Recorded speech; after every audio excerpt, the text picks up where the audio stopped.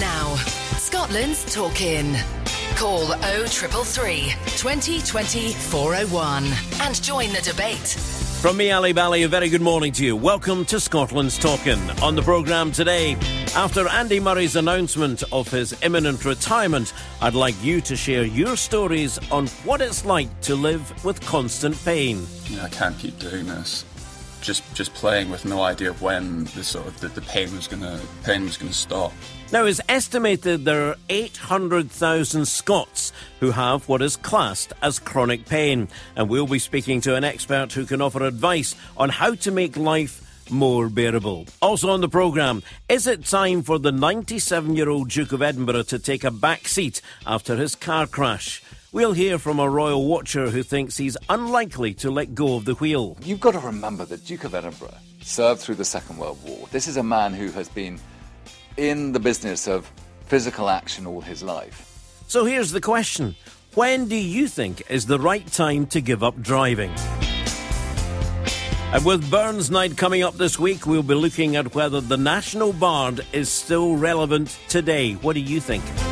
And if you're not completely bored of Brexit yet, then you're very welcome to call in with your ideas to fix it, because these two don't seem to be ready to talk.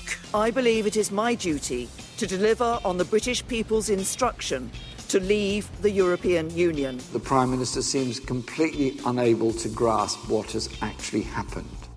0333 2020 401. That's the number to call. We're looking for your opinions. Scotland's Talkin', the podcast. Now, last week on the Talkin', we mentioned Sir Andy Murray's announcement of his imminent retirement from tennis. So many people have been honouring his remarkable sporting career, but it got us thinking a bit more about the reasons behind his decision to quit. I spoke to my team and I told them that, I can't keep doing this, and that I needed to have like an end point, because I was sort of just playing with no idea of when the pain was gonna stop. Now, few of us probably know what it's like to be an international sports star, but hundreds of thousands of Scots know what it's like to live in pain every day. And that got us thinking. In Andy's case, it's his hip, but there are a lot of causes of what is classed as chronic pain, arthritis, many other things. But I mean, and also when we're talking about this, I was chatting to someone who said that they live in constant pain with ankle and heel injuries that they had. And they were referred to a chronic pain clinic with the NHS, but it was going to take 9 months to a year. Possibly they might get it into somewhere between 6 and 9 months. That's a long time to be in pain. So thought we'd get someone on the show today who can offer some advice, and that person is Phil Sizer, and he's from the Pain Association of Scotland. Goes around the country helping people to learn to live within conditions. Phil, good morning, and thank you for joining us. Good morning, thank you. Thank you for having me. Now, pain, I would imagine, when you talk about the Pain Association of Scotland, first of all, tell us a wee bit about that. What is that association set up to do? Oh, okay. We're a Scottish charity, despite my accent.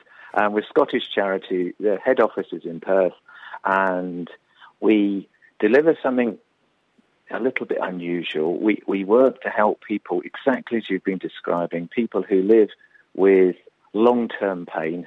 It's sometimes called chronic pain, and it's for people where, if you like, medical help can do so much, but it's about 20% of the Scottish population will be living with some kind of pain that they have all of the time. Goes up and down, but it's something often they're told they need to live with. And my work and the charity's work is to help people to manage and cope with their condition. A lot of it's not what people often expect. Sadly, we can't take people's pain away, but we can look to help them to manage it, which means looking at the things that make it worse, but then also helping with, and you heard some of that with Andy's story there, some of it's about the condition, but the other bit is about the wider impacts on life. So, I was thinking about Andy Murray the other day, and obviously he has a problem with his hip, but I think the thing that's really upsetting him is the thought of his career going down the pan and all the things that define him. So this is something we work with on a daily basis, and we have a network of groups and run courses all over Scotland, from the Hebrides down to Dumfries. So it's like a once-a-month service, and it provides a mixture of education and support. So you don't say to someone, right here, we've got a magic solution for this. We can get rid of your pain. I know.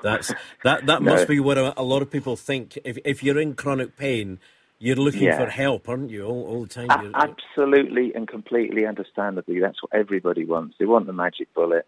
Often they will have gone to their doctors. And also, I think sometimes people think the pain clinics will be the cure. Quite often we see them when they've been through to see everybody, often in several cycles, and they're often given the difficult news by the medics that there's nothing more that can be done. And that hits people very hard. And obviously they often come to us feeling quite desperate. And I just have to be straight with them from the beginning and say, look, I can't take your pain away. If I did, I'd be very rich. But what we can do is help look at living life maybe more successfully, because it's quite easy to get caught up in a difficult mix of not just pain, but pain exacerbated by dealing with the change and the massive changes somebody will have in their life. So, for instance, Andy Murray is going to mean the end of his career. For a lot of people who aren't sports stars, it might mean the end of their job, or it might mean a threat to their job, or it might mean they need to give up things that meant a lot to them. So it's about helping people to find a way forward, because when someone's in some of the difficult stages with this, they kind of think, well, the future's bleak and they're on the scrap heap.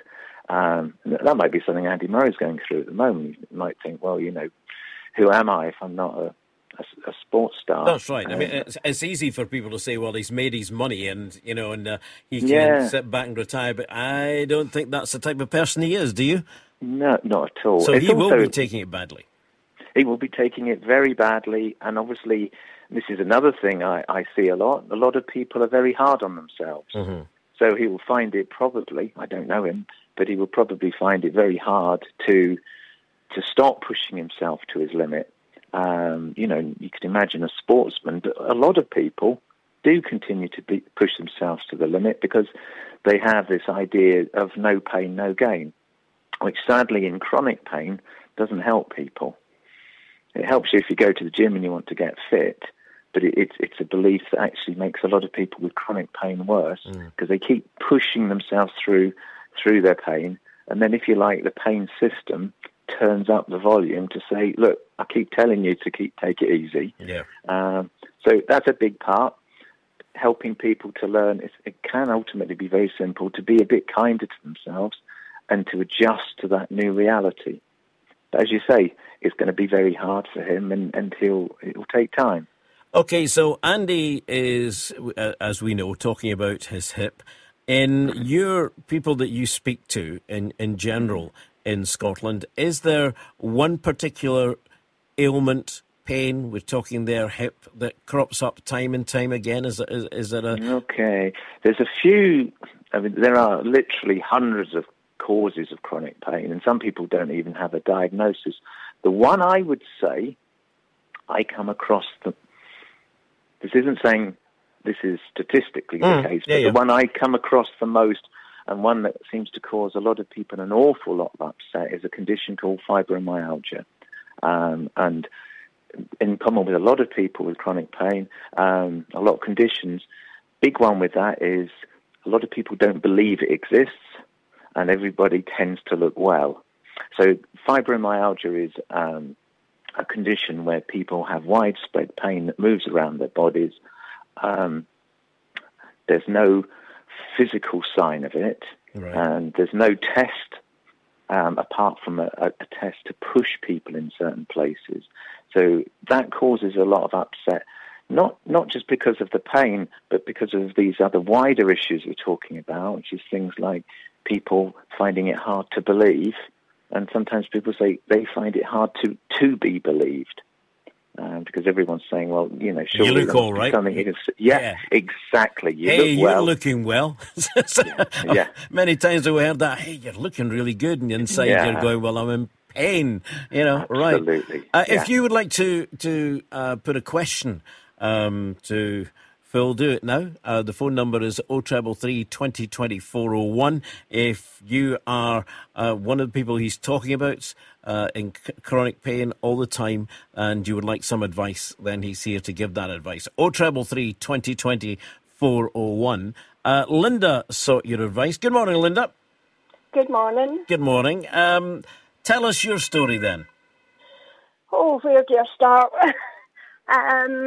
I went on holiday and took not well on the flight home. I had a chest infection before I went. During the flight home from Turkey, my arm swelled up to maybe 2-3 times the size it should be.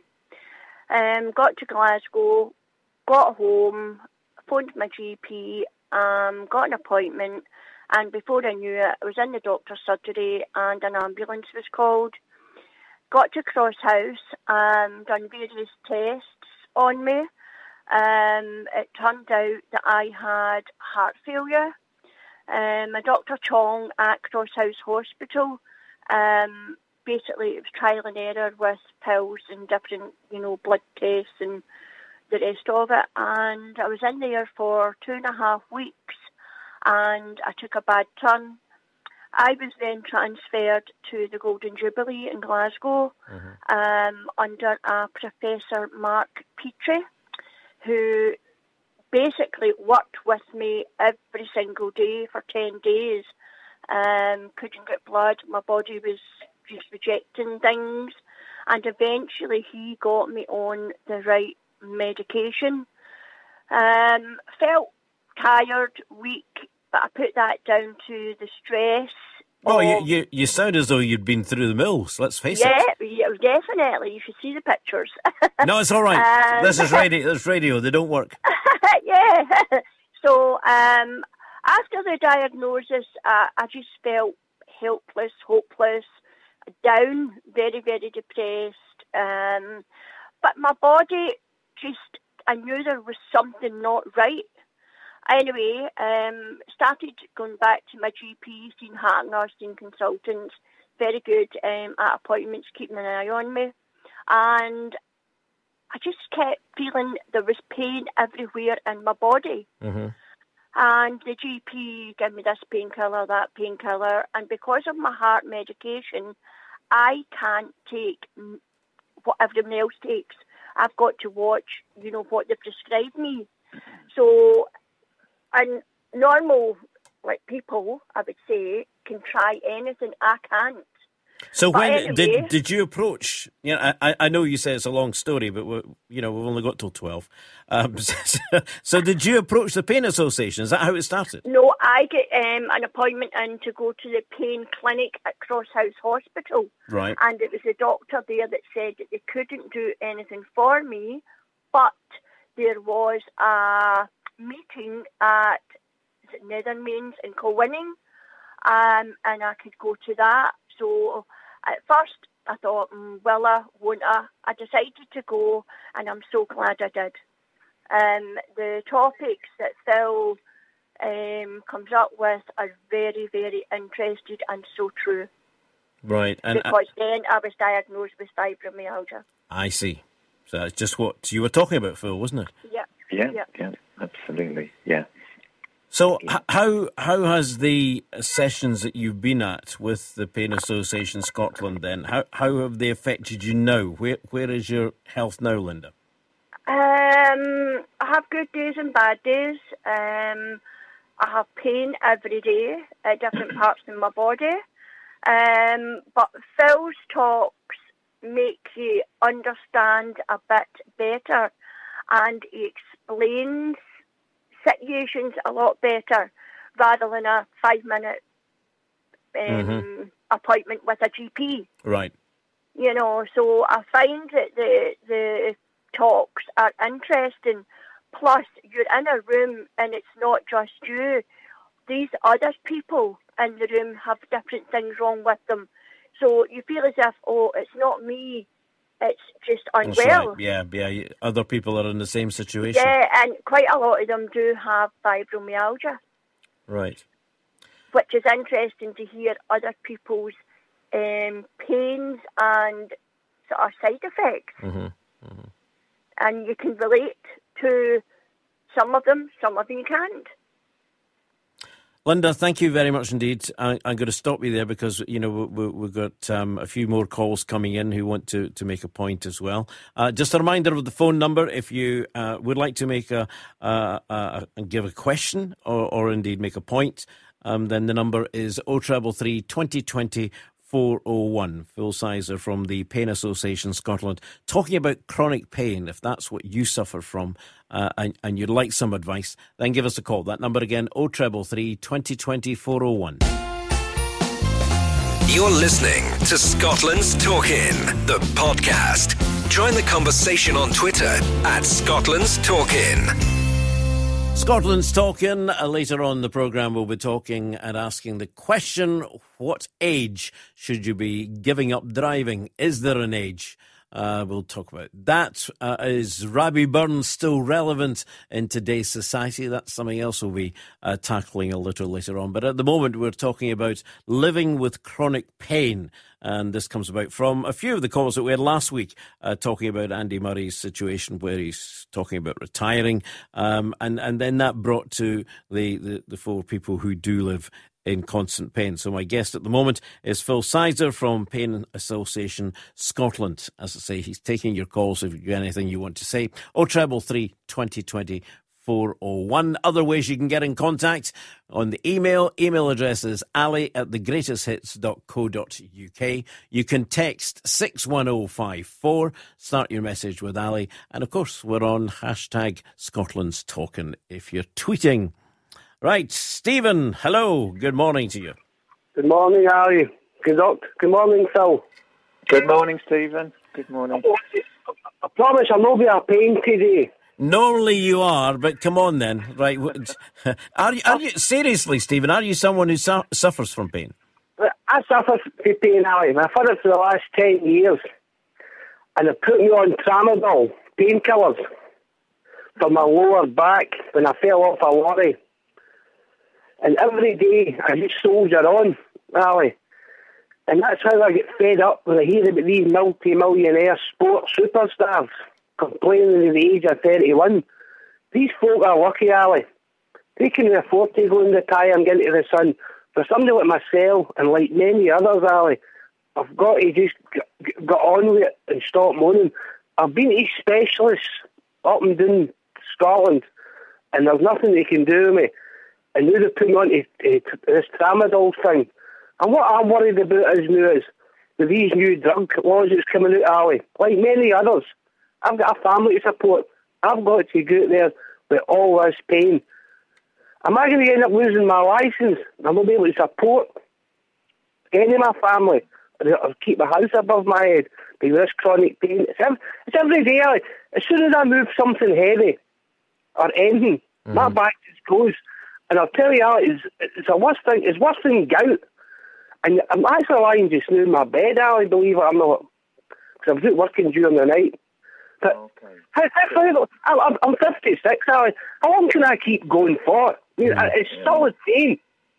Chronic Stephen, back pain.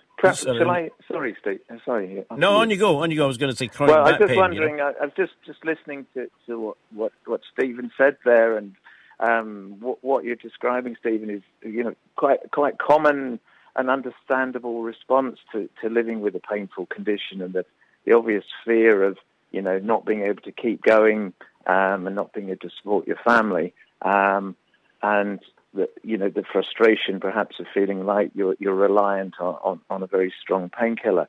But I did hear in what you were talking about, you did say your back goes when you lift heavy things. Now, one of the things we look at in pain management is the reality of, if we have a problem, if it can't be cured, as you're saying, then we need to look, just in other ways, need to look at what can you change in your life to accommodate it better. So one thing I would look at is maybe, is there anything you can do perhaps to avoid shifting heavy things, that kind of thing? Phil, can you tell me this? How can I afford to give up my work? And I'm not talking about something heavy. I mean, I can go there and lift up a wee bag of coal or something, or go there and lift up some messages or something like that. I mean, I struggle at times, and it actually depresses me. So I can't afford the likes of these superstars I was telling you. It's saying, my back's away. But I've got a family to support. So who supports my family with this back pain? I mean, what do I do? I just keep swallowing the pills and hope it goes away. I mean, there's people like myself, we can't just give up work tomorrow or change our lifestyles. I mean, I think that's nonsense. Right, hang on, give Phil a chance to answer. There's a few things in there, Stephen. Maybe, understandably, sometimes when we're upset about things, I'm not telling you to give up your job. I'm not telling you to not support your family. I'm just suggesting that one of the things we look at in pain management is if there's a problem that's giving someone pain, something needs to change. Now, understandably, Andy Murray's got more money than all of us put together, but the situation you're facing is a very common one, and it's a difficult one. People do need to keep going, but you could say that there perhaps there could be some changes that don't mean giving up your job, but just putting a bit less load on yourself. Mm. Right, well, I was going to leave Stephen there, but yes. I hear what you're saying. I hear what you're saying, Phil, and also, Stephen, I understand to a certain extent. No matter what you do, then you've got that constant back problem. It must be, Phil, a story that you hear. I'm thinking of Absolutely. It here like constant toothache, really, isn't it?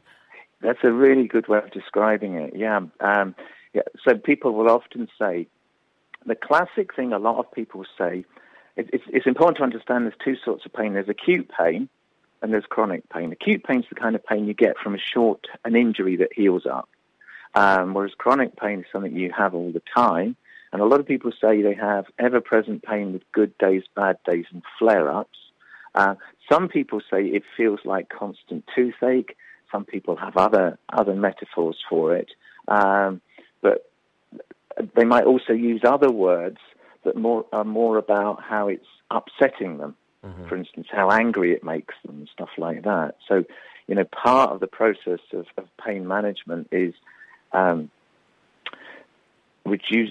to step back and look at the situation and look at what can I do rather than what can't I do, and to look at the things that feed pain as well. For instance, the things that make chronic pain either worse or harder to cope with.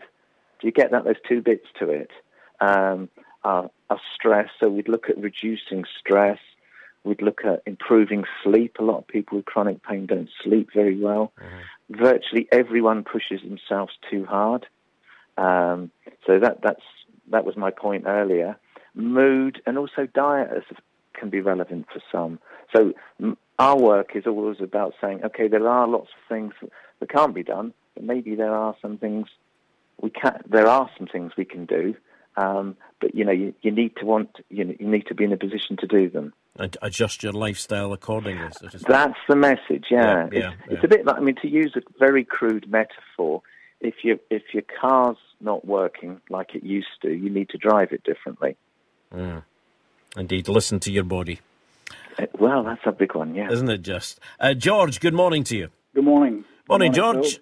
So, tell us what pain you suffer from then. Well, my condition is trigeminal neuralgia, which is a severe facial pain and head pain, slightly different from what I find with the other colleagues in the Pain Association meeting I go to with Phil. Right. Bigger. But long story, very short.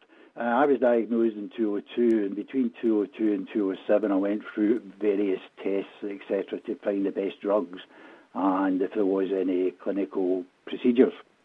I had one which was slightly successful, and then there was a major one, a brain operation, which I took in 2007.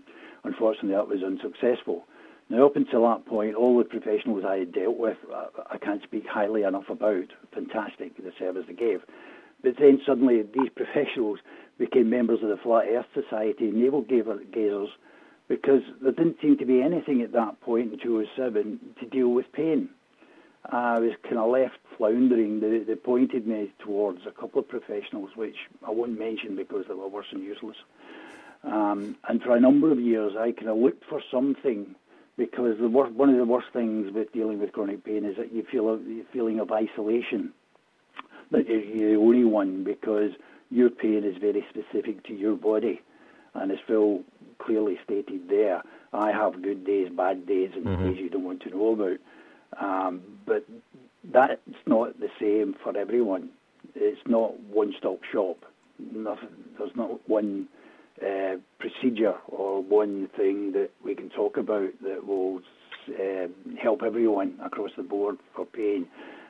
Those suffering from chronic pain have to adapt it or take it on board, the messages, and use them to sort themselves and to help themselves. So in 2007 to about, I think it was about 5 years ago, I was in my pharmacy and I actually noticed a very small flyer for Pain Association Scotland stuck to the till. So I took that and I went home and looked on the website, and that's where I found there was these meetings at the Bigart, which I started going along to. Now I've been going to them for about 4 or 5 years now with Phil, and I think they're excellent. One of the, my light bulb moment was when I sat at the first meeting and simply listened to everyone else with all these various conditions. We don't talk about the conditions, but once you get to know people, obviously it comes out in conversation. So I knew all of these people had various physical conditions, etc., and I had these problems with my head, which was totally different from, but we all suffer from chronic pain, and that was the common denominator. And they, although they had different pain from different areas of the body, it was a light bulb moment to me to listen to all of these people saying the exact same things that I had been looking with and suffering with, if you like, in isolation and trying to deal with chronic pain. And that was the great thing to get out of these meetings, and I still get out of them now, even after 4 or 5 years. If I go along some months, maybe I go along after I've had a flare-up that week, a really bad day, and just to sit there and listen and to have the conversation we have with Phil and the other attendees.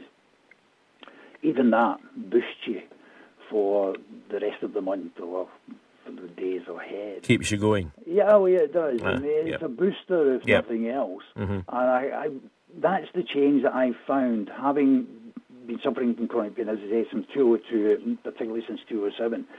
I think things have changed greatly in the last 5 years. I mean, even the website for Pain Association Scotland, I think, is fantastic now. I thought it was rather poor when I started looking at it years ago, but now it's fantastic. And the fact that we're having this discussion on the radio, I think is fantastic, because I just floundered for a number of years, couldn't find anything. I mean, I've got a great GP, I've got a great, support system, but it's down to yourself how you approach, because only you, nobody who doesn't suffer from chronic pain can tell you or discuss with you how to deal with it, unless you have others, as Phil doesn't suffer from chronic pain, but he's like the leader of all of the other people who do.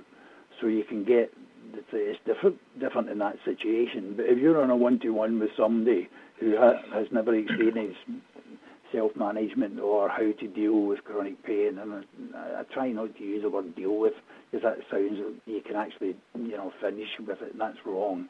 It's management and living with chronic pain. Unless you speak to someone in a similar ilk, there's just no one can understand how it affects your life. I mean, similar caller recently, I think you had on there, I was in my mid-50s and I had a great career, and I had to give it all up.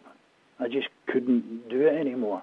There was no way, because and I have really bad days, I'm down for maybe 1 or 2 days, and there's no way I could carry out my career not knowing from 1 week or 1 day to the next how bad or how good the day was going to be. Now I can manage it better, but I still, even now, with the tricks that Phil's given us and how we manage it better, personally, I still couldn't carry out my career. Right. Because the pain is just, it's debilitating. It is a debility, but not a physical one that people see when you're walking down the road with an arm missing or a leg missing or a crutch. I'm just reading a couple of emails that are coming in, George, and they're saying that, that one in from Carol saying, because it's not something that people can see. It's a bit like mental illness as well, Phil, isn't it? It's you don't see it, so people think, oh, you're okay. You're just pushing it too far. And I got an email in here that says Stephen makes a credible point regarding opioid medication and passing roadside testing. These drugs have the same effect on the body and mind, and therefore the driving ability as well. Regarding whether, it doesn't matter regardless whether they're prescribed or whatever. And what the message that I seem to be hearing from you, Phil, and from the people we've been hearing from there, is that the Pain Association are very much there to try and get you to adapt and to change your lifestyle if you can to cater with the pain. Is that the main message? Absolutely bang on, yeah. And George made the excellent point that everybody's different. Part of the work is really helping someone to, if you like, find themselves again. That sounds a bit hippie, but it's the idea that it's very easy for someone to almost become their condition. So what we're looking at is helping people not just to adapt practically to the change, but actually the biggest, and I think George was sort of hinting at this as well, it's also about the mindset, about living with a condition. Some people talk about it in terms of,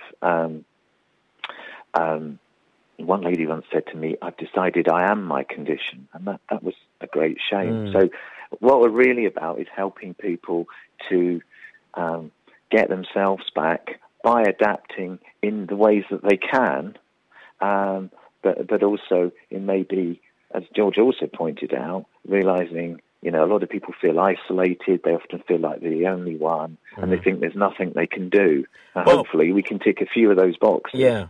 We'll come back in a second or two and get the details of how people can get in touch with Pain Association Scotland. Scotland's Talkin', the podcast. We've been talking about living with chronic pain, and Phil Sizer has been giving some advice from Pain Association Scotland. So, Phil, if someone, and what I'm finding is the subject is I'm getting quite a few coming through on social media with comments, and therefore maybe don't want to come on and talk about it personally. So I understand that. How do people get in contact with Pain Associations in Scotland? What's the best way? Okay, two ways.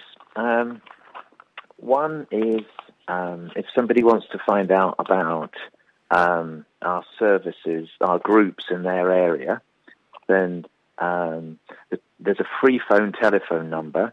It won't be answered today because obviously it's a Sunday, but it will be tomorrow. The number is 0800 783 6059. Okay. Is that all right? That's fine. Yep. The other one is, I think actually it's simpler just to Google Pain Association Scotland, right, or Yahoo it or whatever. Just put it into your search, Pain Association Scotland, and that will bring up the website. And on the website, there's a few resources that people could find helpful, even if they don't want to go to a group. There's some short films I've recorded about different topics, and there's a little thing called a spider diagram where people could assess their pain management skills. And then there's also, again, on that website, there's details people could find with the programs of their local groups. So that's just to Google Pain Association Scotland. All right, give us a couple of ways to get in touch. Yeah, fantastic. Yeah. Phil, thank you very much indeed for joining us. I'm sure that some of the advice there and some of the calls that we've been getting, people have been listening to that, and it will affect them. And, you know, I think that's the best way. Let me just remind them of the free phone number again. Tomorrow, normal hours, 0800 783 6059 if you're interested in finding out where your nearest meeting of Pain Association Scotland is. Phil Sizer, thank you very much indeed. Thank you very much. Thank you. Thank you. So it's 7 minutes away from 11. In the next hour, we'll be talking about when is the right age to give up your driving licence, if there is a correct age, of course. What do you think? We'll be talking about that. Is Robert Burns, is the Bard relevant in today's society? Plus, if you've got something that you would like to say on Brexit, then we'd love to hear from you. If you've got the magic solution, or indeed, have you fed up hearing about it? Do you want the politicians to get their heads knocked together? What do you want done about Brexit? If you've got something to say, then let us know. Here's the phone number, 0333 2020 401. And this sort of sums it up.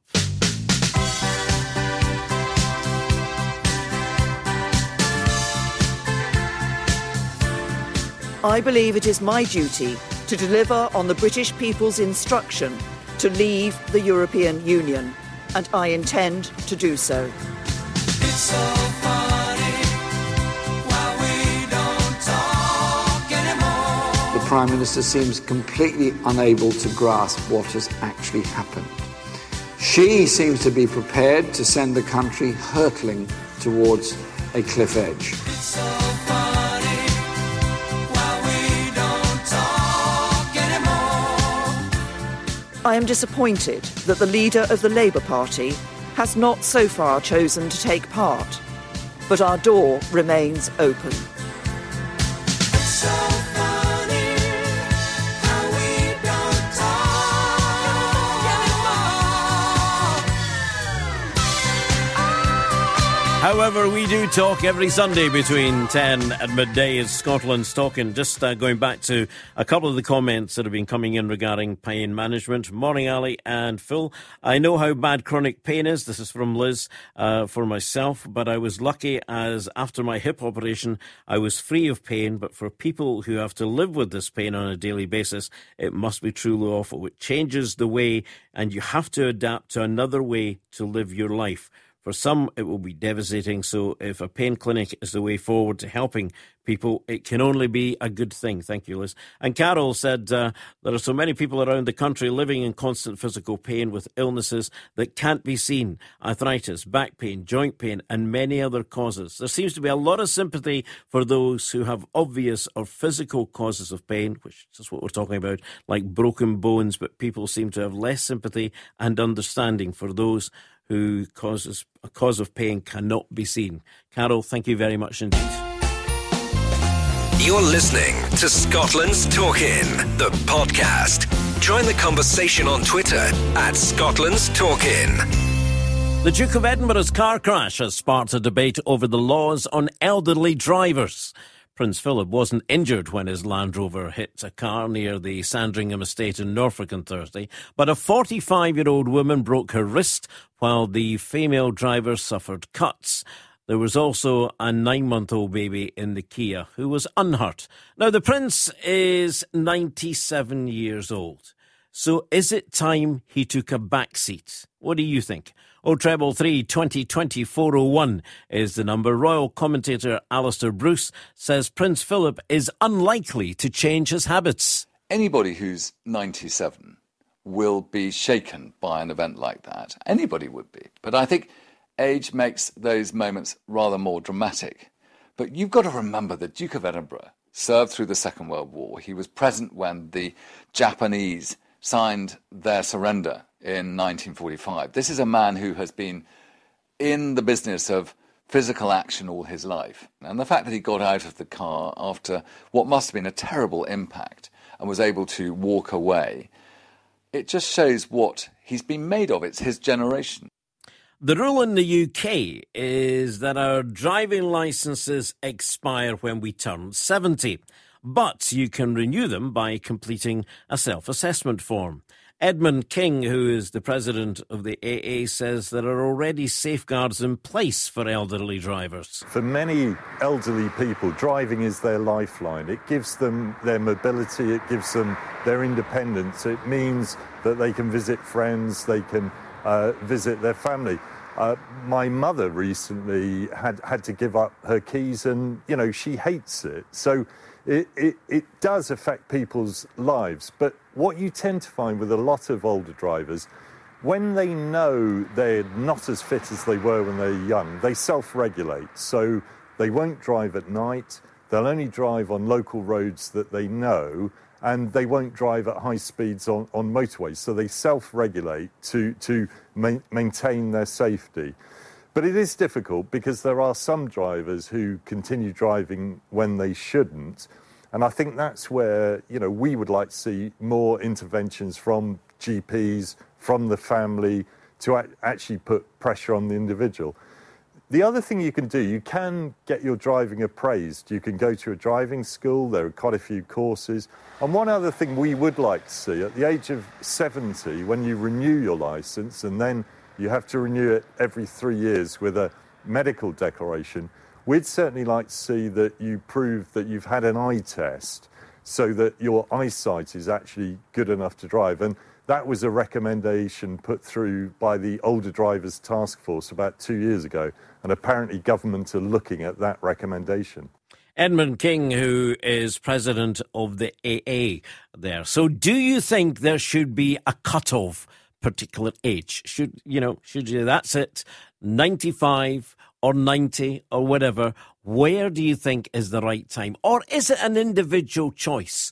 Is it up to the family to say to old uncle or granny or whatever, do you not think it's time, you've knocked the curb a few times? Well, heck, you don't just do that in your 80s and 90s. You do that in your 20s and 30s. So the accident that Prince Philip was involved in, would his reactions, would our reactions been as loud if it had been somebody in their 20s or 30s who'd said, well, I was blinded by the low sun? I don't know. What do you think? 0333 2020 401. Let's hear your thoughts. And you can also email your thoughts. And the email address is ali@thegreatesthits.co.uk or text 61054. Start your message with Ali. Here's one from Dave. And he says, no one should be driving after the age of 90, irrespective of how good they are. And certainly everyone should be wearing a seatbelt. And for the police to give suitable advice 48 hours after a crash does not wash with us drivers. Anyone else, it would be 3 points and a £500 fine. No ifs, no excuses. And if you get dazzled by sunshine, then you do not proceed at junctions at all. He's a bit het up, you can tell, in his capital letters in this text that he sent. And some are above the law, which sets a really bad example for everyone else trying their best to comply. No wonder people's attitude has changed when things like go on. Not consistent at all, Ali. Not consistent. OK, Dave. Go and lie in a darkened corner now and calm down. John, good morning. A very good and warm welcome to you, Ali. Thank you very much indeed. What do you think? I think myself an assessment is needed. Regarding the Duke, I don't want to say too much. I won't get my MBE. Absolutely. So we'll watch what we're saying generally then. And generally, I think, yes, it comes to an age, a cut-off age. I'm 69, and I certainly wouldn't drive again. What's happening here is an assessment by police and your local GP, also family involved, to make sure that you're warranty enough to go and drive a vehicle, a motorbike, or any other type of travel. You said you're 69 and you would certainly never drive again. Were you that bad? 69. 69? I mean, that's no age that you should have to give up your driving licence, John. Why have you decided to stop? That's what I'm saying. Were you not a good driver? I was not a good driver. So it's nothing to do with age. You were a bad driver when you were in your 30s. That's very true, Ali. See, that's what I'm saying. So I just don't agree with this age thing at all. Everybody to their own. That's what I say. Everybody's individual, John, surely. certainly. But I do agree there should be a cut-off age. I don't see anyone driving at the age of 90. You slower reactions. The fact that your eyesight goes. I mean, all right, you can get dazzled. Wearing sunglasses helps.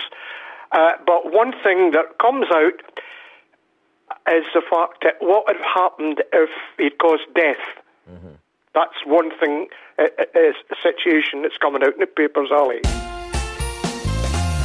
Scotland's Talking, the podcast.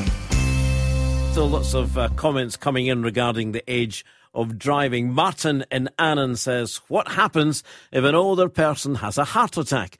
After a certain age, a heart attack is far more common. Sure, there should be a cut-off age for this reason, apart from anything else.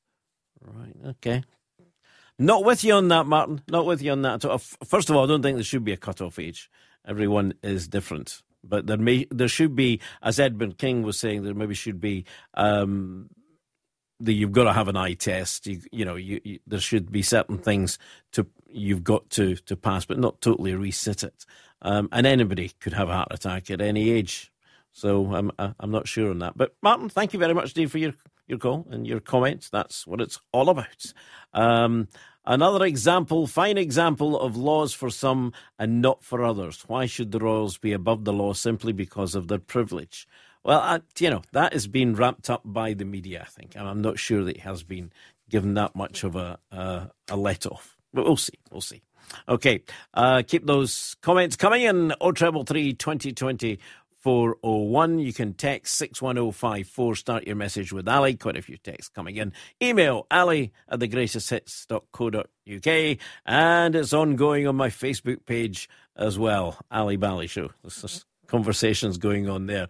We're also, I did say we'd open the conversation today to talk about Brexit if you wanted to. And I'm not going to lead it. I did think about bringing the 500-page document in about Brexit and taking you through it page by page. I didn't reckon you'd stay with us very long. So if you want to talk about Brexit and any comment, that's fine. Joseph, I'm told, wants to talk Brexit.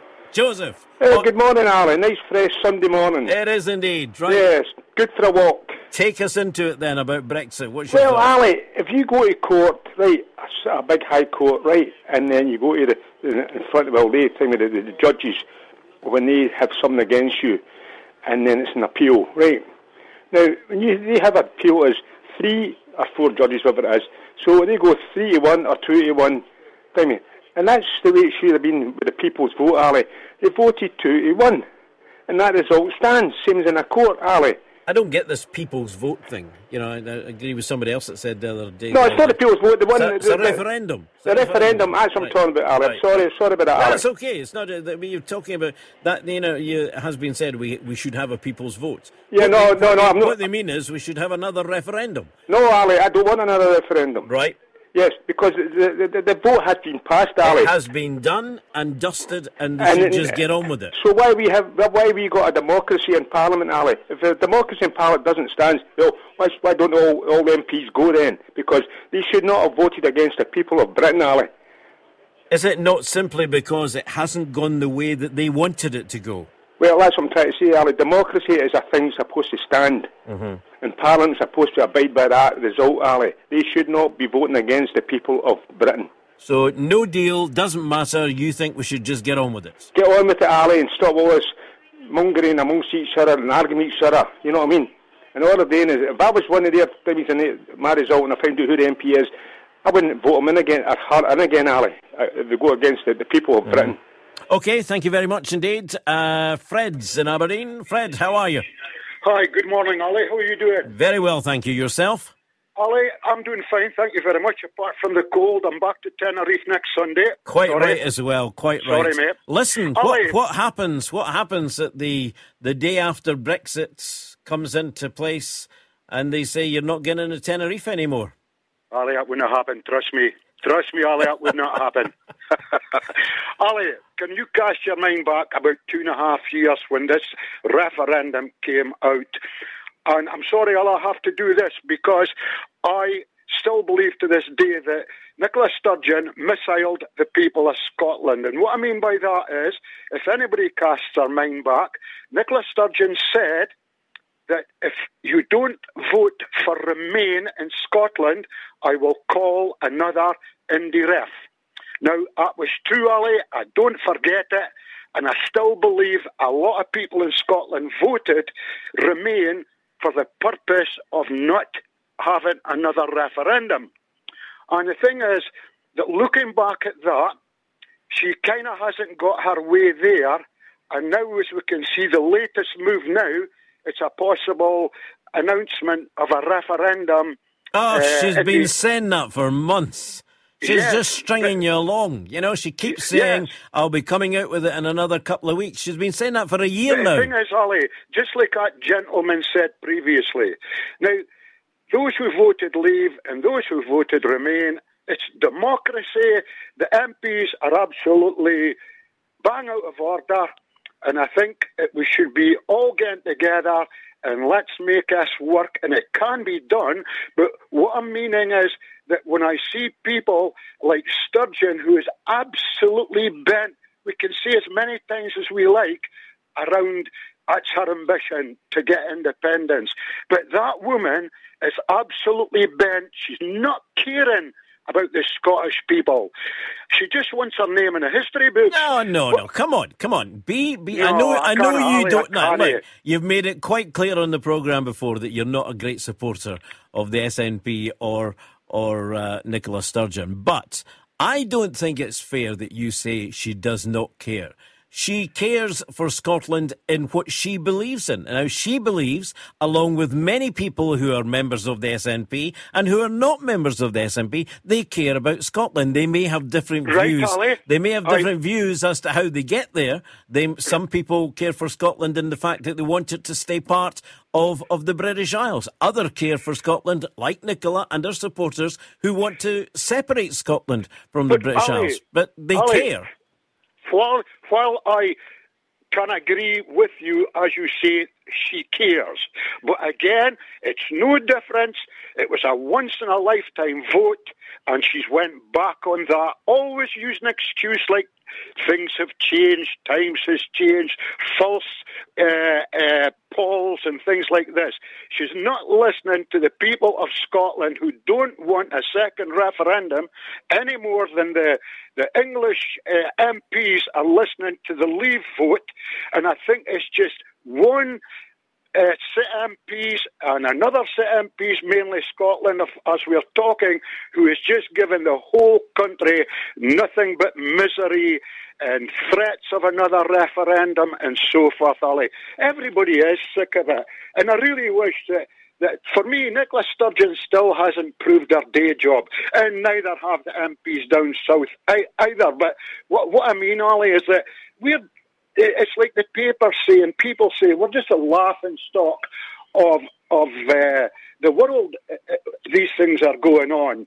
And I just hate to think, like you said there jokingly, what if they said a day after Brexit, right, Fred, off you go, your house is being reclaimed. Now, I don't feel any different to, I don't know any future with Nicola Sturgeon.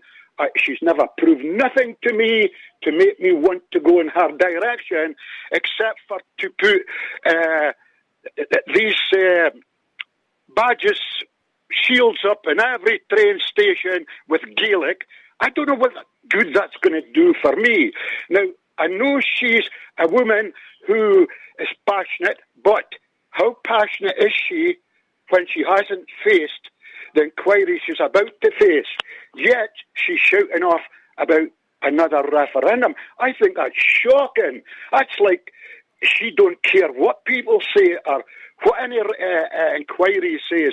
She's just saying, this is what I'm going to do. But hang on, I've got a comment coming from Roderick here, and he says, if Scotland doesn't want another referendum, like you've just said, Fred, Rod says, then what is Fred worried about? If you think it's going to be a no, what are you worried about? Well, Ali, for example, let's quickly say, and my return to Roderick would be quite simple. He needs to remember, for example, Nicola Sturgeon, through what's went on recently, has just cost the Scottish Government £500,000. Now, that's money that can go to potholes, schools, many things. So, how much more does she want to throw on this endless pile of money that she's creating? Now, you still didn't answer Rod's question. What are you worried about? I've got nothing to worry about, Ali, as long as we don't go independent. But therefore, that will be just what you were talking about. It will be down to the Scottish public, and you know, if the Scottish public decide if that vote goes, I don't think it's going to happen anytime soon because Mrs. May is not going to allow it, unless, of course, she trades off a bit of bargaining there with the SNP for the votes, and that's always possible. But if the Scottish voters decide they don't want to have, as you just said Scotland doesn't want another referendum vote. Well, if Scotland doesn't want it, then those who want to stay in the UK shouldn't have anything to worry about. I'm going to leave it there, Fred. Thank you very much indeed for your call. 27 minutes now after 12. 0333 2020 401 is the number if you'd like to join us. There's one coming in from I'm 73 and still driving buses for First Glasgow. Been driving buses for 52 years. See, there's nothing wrong with it. I don't see why, imagine that gentleman would have to, I take it as a man, I'm sorry if it's a woman, but you haven't given me your name. Imagine him having to hand in his licence at 70, but regular checks, regular medicals as well. And here's another one that comes in that says, a medical every year after the age of 70, similar to us HGV drivers who have to get one every year after 65. You're listening to Scotland's Talkin', the podcast. Join the conversation on Twitter at Scotland's Talkin'. So, we've been talking about the age to stop driving, if there should be an age. We're talking about Brexit, if you want to. Here's one that comes in and it says, I don't want Fred speaking for me. I'm not a nationalist. Fred was on the phone 10 minutes ago. But I want Scotland to leave the UK and remain in Europe. Being British is a blight on this country. Norma says, re-Brexit and Fred, all 32 constituencies in Scotland voted to remain in the EU. Therefore, the SNP MPs are abiding by their constituents' wishes by voting against Brexit and trying to keep Scotland in the EU. In what way are SNP MPs not listening, Fred? And then Norrie says, Fred sounds like he's obsessed with Nicola, or deluded. Maybe a bit of both. Thank you for those. Also, as I mentioned, talking about the driving licence and when is there an age that it should be given up. Christine? I don't think there's an age. You don't think there's an age? I think there's a physical about it because I've got chronic arthritis in my right knee. Now, I had a wee Micra, which I paid, and then I seen this car. I went, oh, that's my car. I'm having that car. Of course, the salesman was going, oh, it's just the same colour as your jacket. I thought, oh, aye, this is great. Anyway, I got this car, and it was a Ford Fusion. It was an automatic, and I obviously passed my test in a manual. And I kept saying to my GP, but it's an automatic. And as soon as I heard the click in my knee, then I could just take off and drive anywhere I wanted. But staying where I am, no way. I wouldn't want to drive in this conditions nowadays. All you're hearing is toot, toot, toot. I've seen 2 arrests already, just on Tay Street. The police at the back and the driver being put in to the back of the car. So, apart from that, just pulling you back to where we were there, talking about age. Have you given up? You said you don't want to be driving. Have you given up your licence voluntarily, or have you been told you've got to? No, I haven't been told I have got to. It never went through the DVLA or anything like that. It was just on his advice. He said, it's your right knee that you need for that automatic. So I just stopped driving, and I gave the keys to my son. I said, well, rather than sell it, it was minted. The lady that had it before me, she was disabled also, and she just obviously went, her comfort zone. You know how normally you would drive, 20, oh, gee whiz, see that, so many miles Right. Per year. And of course, this lady hadn't, and then I got it. So it's been a good car for you, but but coming back to the the license situation, then Christine, do you think there should be an age limit?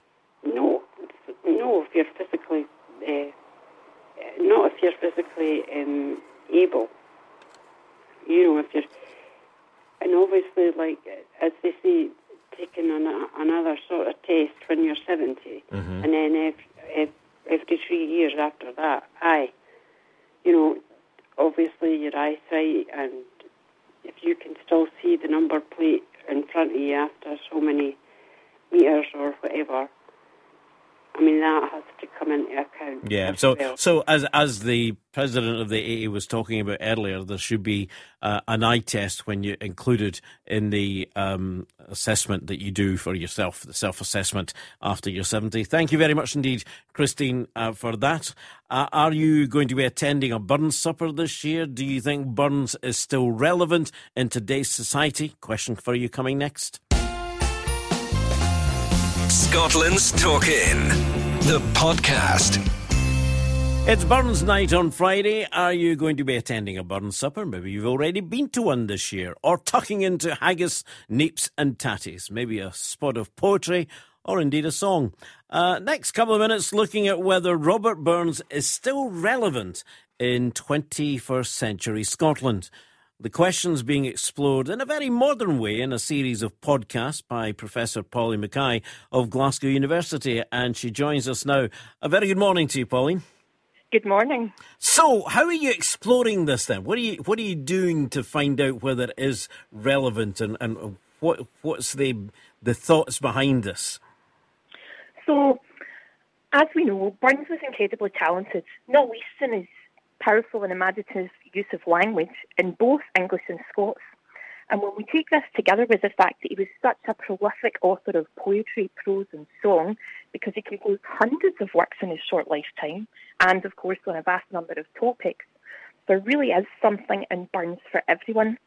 And this has been recognised and taken up globally for over 200 years by readers, scholars, artists, performers and by industry. And this cultural legacy ensures that Robert Burns' work is constantly revisited and reimagined, and that's why he remains relevant today. So the idea behind the series was to ask people with different cultural and creative interests what it is about Burns that inspires them.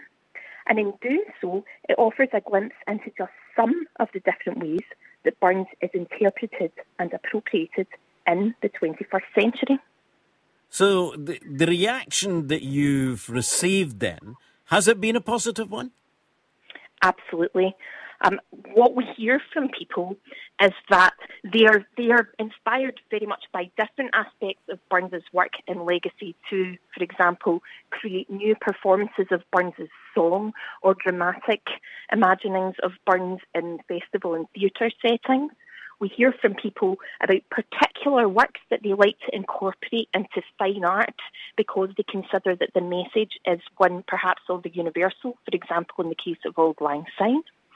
We hear from individuals who work in industry who are inspired to create new dishes using haggis, and obviously of the influence that Robert Burns has had on the production and the export of haggis worldwide.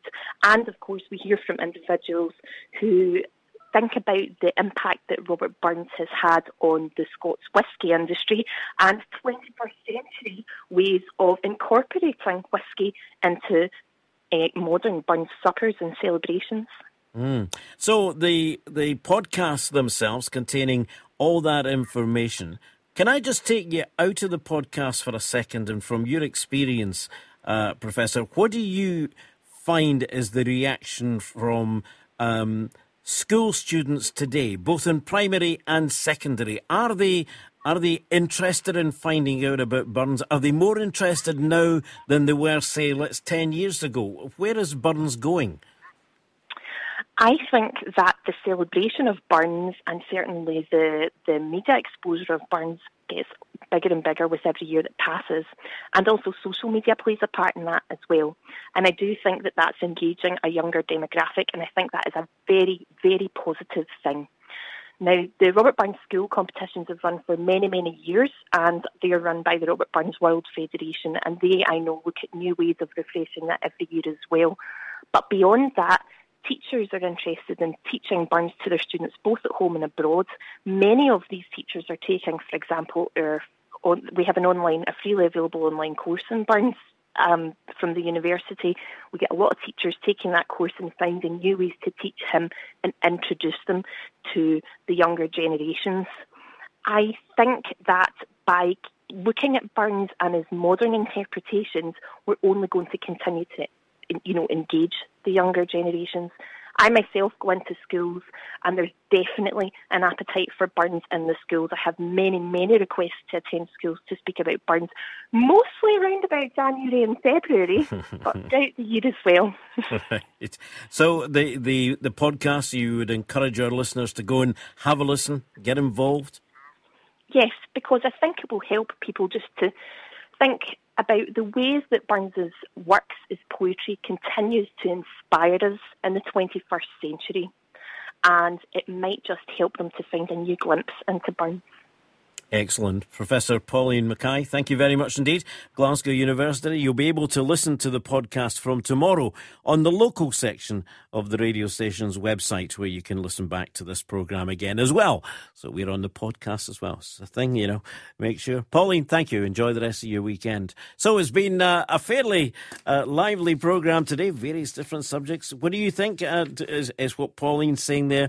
Is that what you find about Burns, that there is an appetite there? And when you think of, the things that can, just right, the whiskey, the haggis, all gets talked about, and even school kids. And on social media, I've noticed quite a few over the last few days, photographs of people putting up of school competitions, or maybe their grandson, granddaughter, nephew, etc., being photograph reading Burns' poetry. But is it relevant? That was the question in today's society. 0333 2020 401. We've also been talking quite heavily about the driving age, and we've been talking about Brexit if you wanted to. Fred wanted to, and we got his comments. Jim also wants to respond to Fred's comments. Jim, how are you? Oh, sorry, I have the wrong button pressed there. Jim, how are you? Not bad, how are you? Very well, thank you, very well. Your thoughts, please, on Brexit, or indeed what Fred's been saying. Well, it was a couple of things that Fred said. He said that Nicola Sturgeon didn't care about Scotland because she wanted a second independence referendum. To go back to the Brexit referendum, the SNP and Nicola Sturgeon are there to look after the interests of the Scottish people. Now, you can argue about it was a whole UK vote and all the rest of it, but at the end of the day, 62% of folk that voted in Scotland want to stay in the EU. So if she doesn't stand for no wanting to leave the EU, and if Scotland gets taken out of the EU because of a UK vote, she is looking after the interests of the Scottish people, because 62% that voted wanted to stay in the EU. And his other comment about Nicola Sturgeon costing the Scottish taxpayer £500,000 because of the recent court case.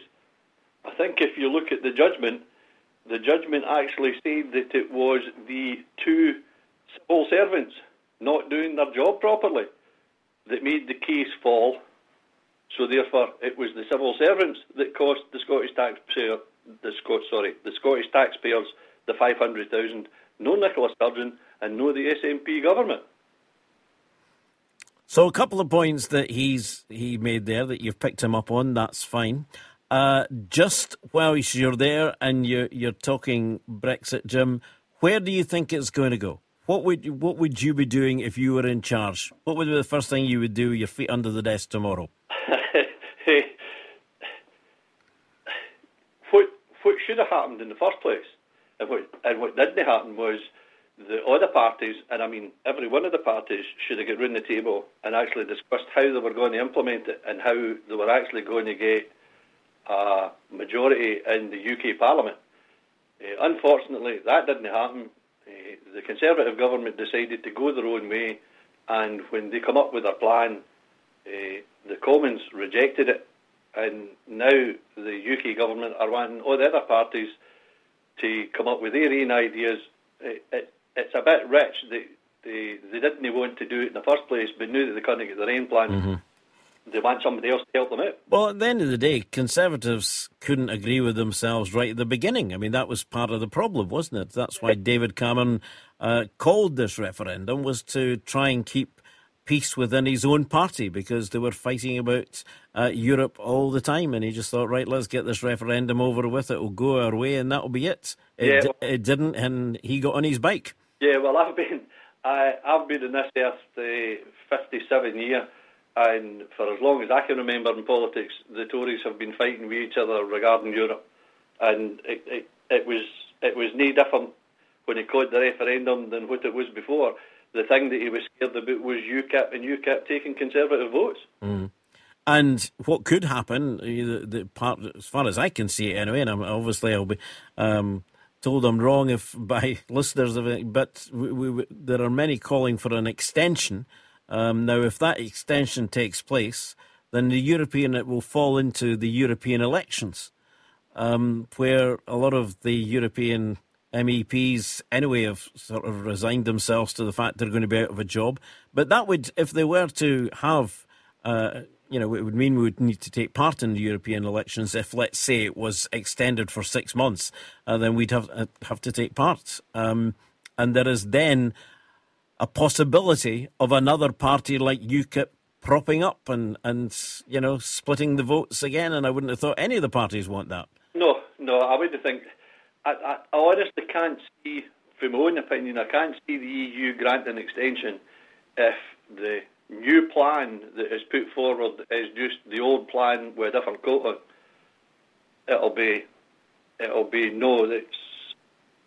I can see the EU granting an extension if there's a new plan and a new negotiating stance, but not if it's just going to be more of the same. Right. Do you think a general election's likely? Soon? I think it may be, but at the end of the day, it'll all depend whether they can get enough votes, 2/3 majority in the House of Commons, because of the 5-year governments now. OK, Jim, thank you very much indeed for your call. That's the final one of Scotland's Talking today. A busy one, talking about driving age. We've been talking about burns, and also, as you heard there, a little bit about Brexit, but a lot about pain and chronic pain. The first part of the show today was taken up by that, following on from Andy Murray, who, as we know, is suffering in pain, and had a guest, Phil Sizer from the Pain Association Scotland, just talking about suffering with pain. Just a reminder of that free phone number, which I've been asked a couple of times on social media here to repeat. Free phone number for Pain Association Scotland is 0800 783 6059.